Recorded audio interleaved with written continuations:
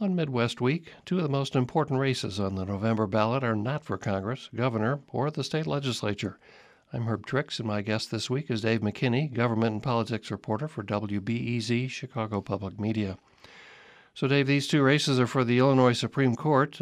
Which Illinois voters will choose these justices? Well, Herb, thanks for having me.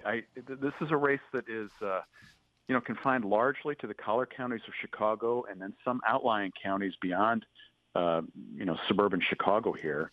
We have two districts in play. The first is the second Supreme Court district, which takes in Kane, Lake, McHenry counties in the suburban areas, and then DeKalb and Kendall a little farther west.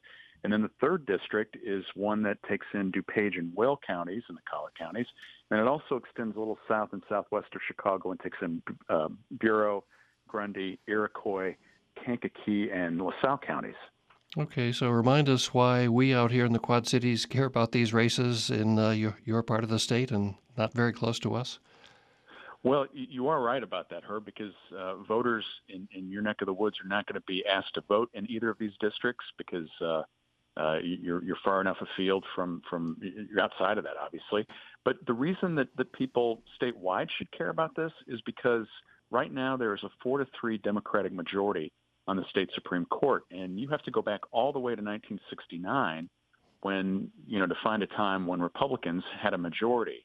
And if somehow Republicans next month can thread the needle, actually, scratch that. It's not next month. It's November. My time's a little off. But if Republicans can thread the needle and win both of these races, then that would give them a majority, and it would really open up the door for them, to pretty much throttle Democrats who have had these majorities and supermajorities in the legislature, and they've held the governor's office pretty much nonstop since 2003 for the Rauner administration. So Republicans feeling like this is a possibility after knocking off Tom Kilbride 2 years ago?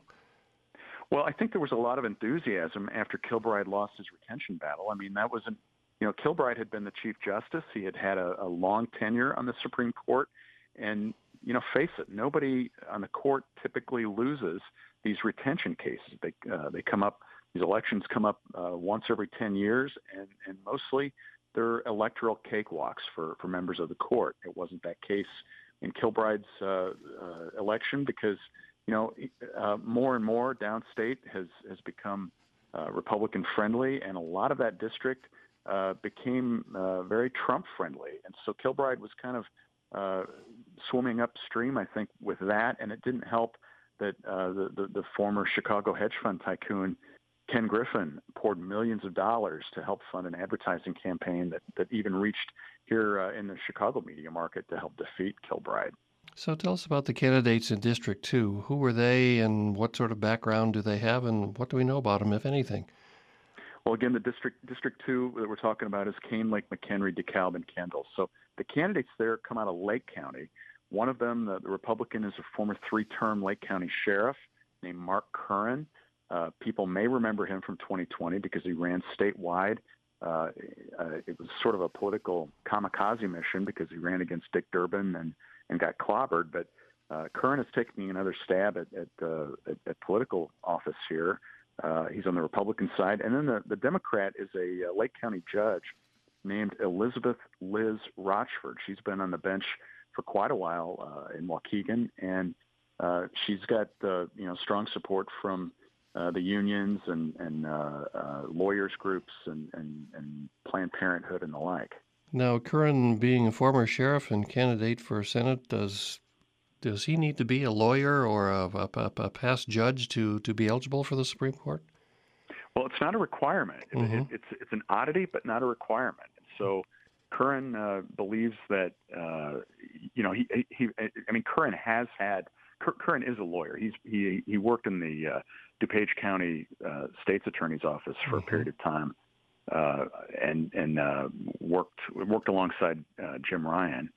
And Curran believes his background in law enforcement as well, is a strength, and it would enable him to be able to kind of get on the court and interpret these cases that come before the court. So, Curran Curran has backing from, again, some of the anti-abortion groups that are out there.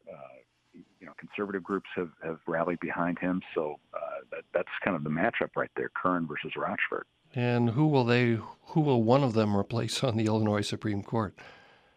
Well, so that's an interesting question because they are running for a seat that, honestly, these seats, these two districts have been reconfigured.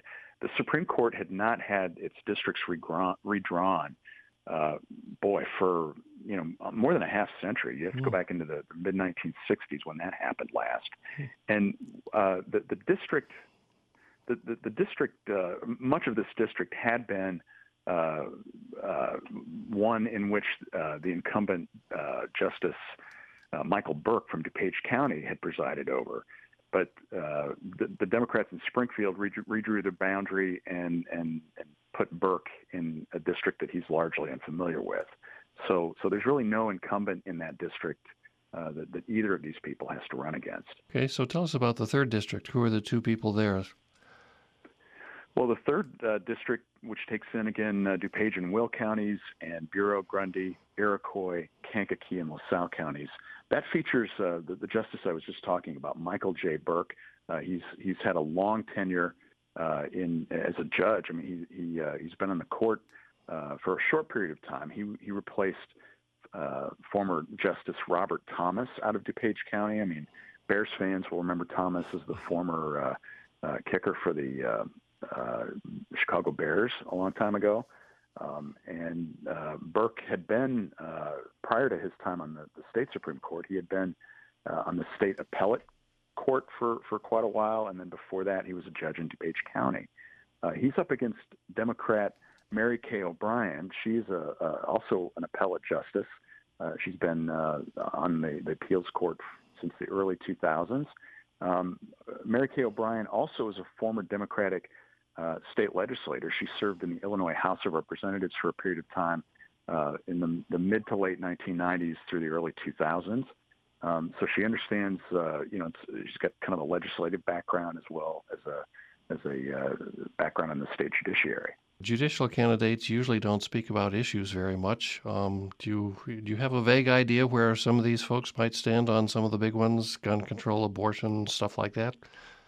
Well, you're right. I mean, they typically you don't get that kind of question answered clearly when you ask judges where they stand on things. I mean, anybody who's watched, U.S. Supreme Court nominations in the U.S. Senate, those senators will ask the nominees over and over where they stand on abortion and the like, and typically you don't get answers. The same was true when I talked to these 4 candidates, although there were little openings along the way where, some people made it obvious, some not so obvious. In the case of Curran, he acknowledged openly that he's, what he called himself a pro-life candidate. Rochford, she steered away from talking about, guns, abortion, and the like. Although in her case, she's been endorsed, as I mentioned earlier, by Personal PAC, which is the abortion rights group. And then also there's a gun rights organization that has endorsed her. So, you get an idea that way with those two. Justice Burke, he has had ties, I believe, to some anti-abortion groups, but, he really wasn't willing publicly to show his hand when I interviewed him on that.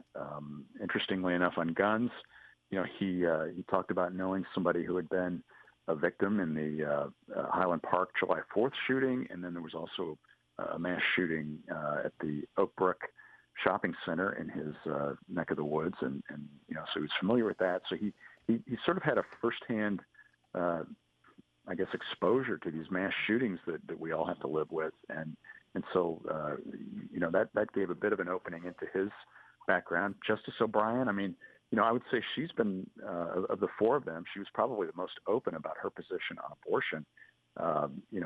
She said that, basically told me that there's a lot at stake in this election, basically, when it comes to abortion rights, because there are efforts right now in some of the lower courts to undo some of the abortion rights wins that Democrats have put on the books. And O'Brien has been up on television here in the Chicago area, and her advertising, sort of features that messaging that, she's been endorsed by Personal PAC, and she is a she has been an abortion rights advocate in the past. So that's really kind of the broad brush look at these candidates. You really kind of have to read between the lines in some cases to figure out where they might be.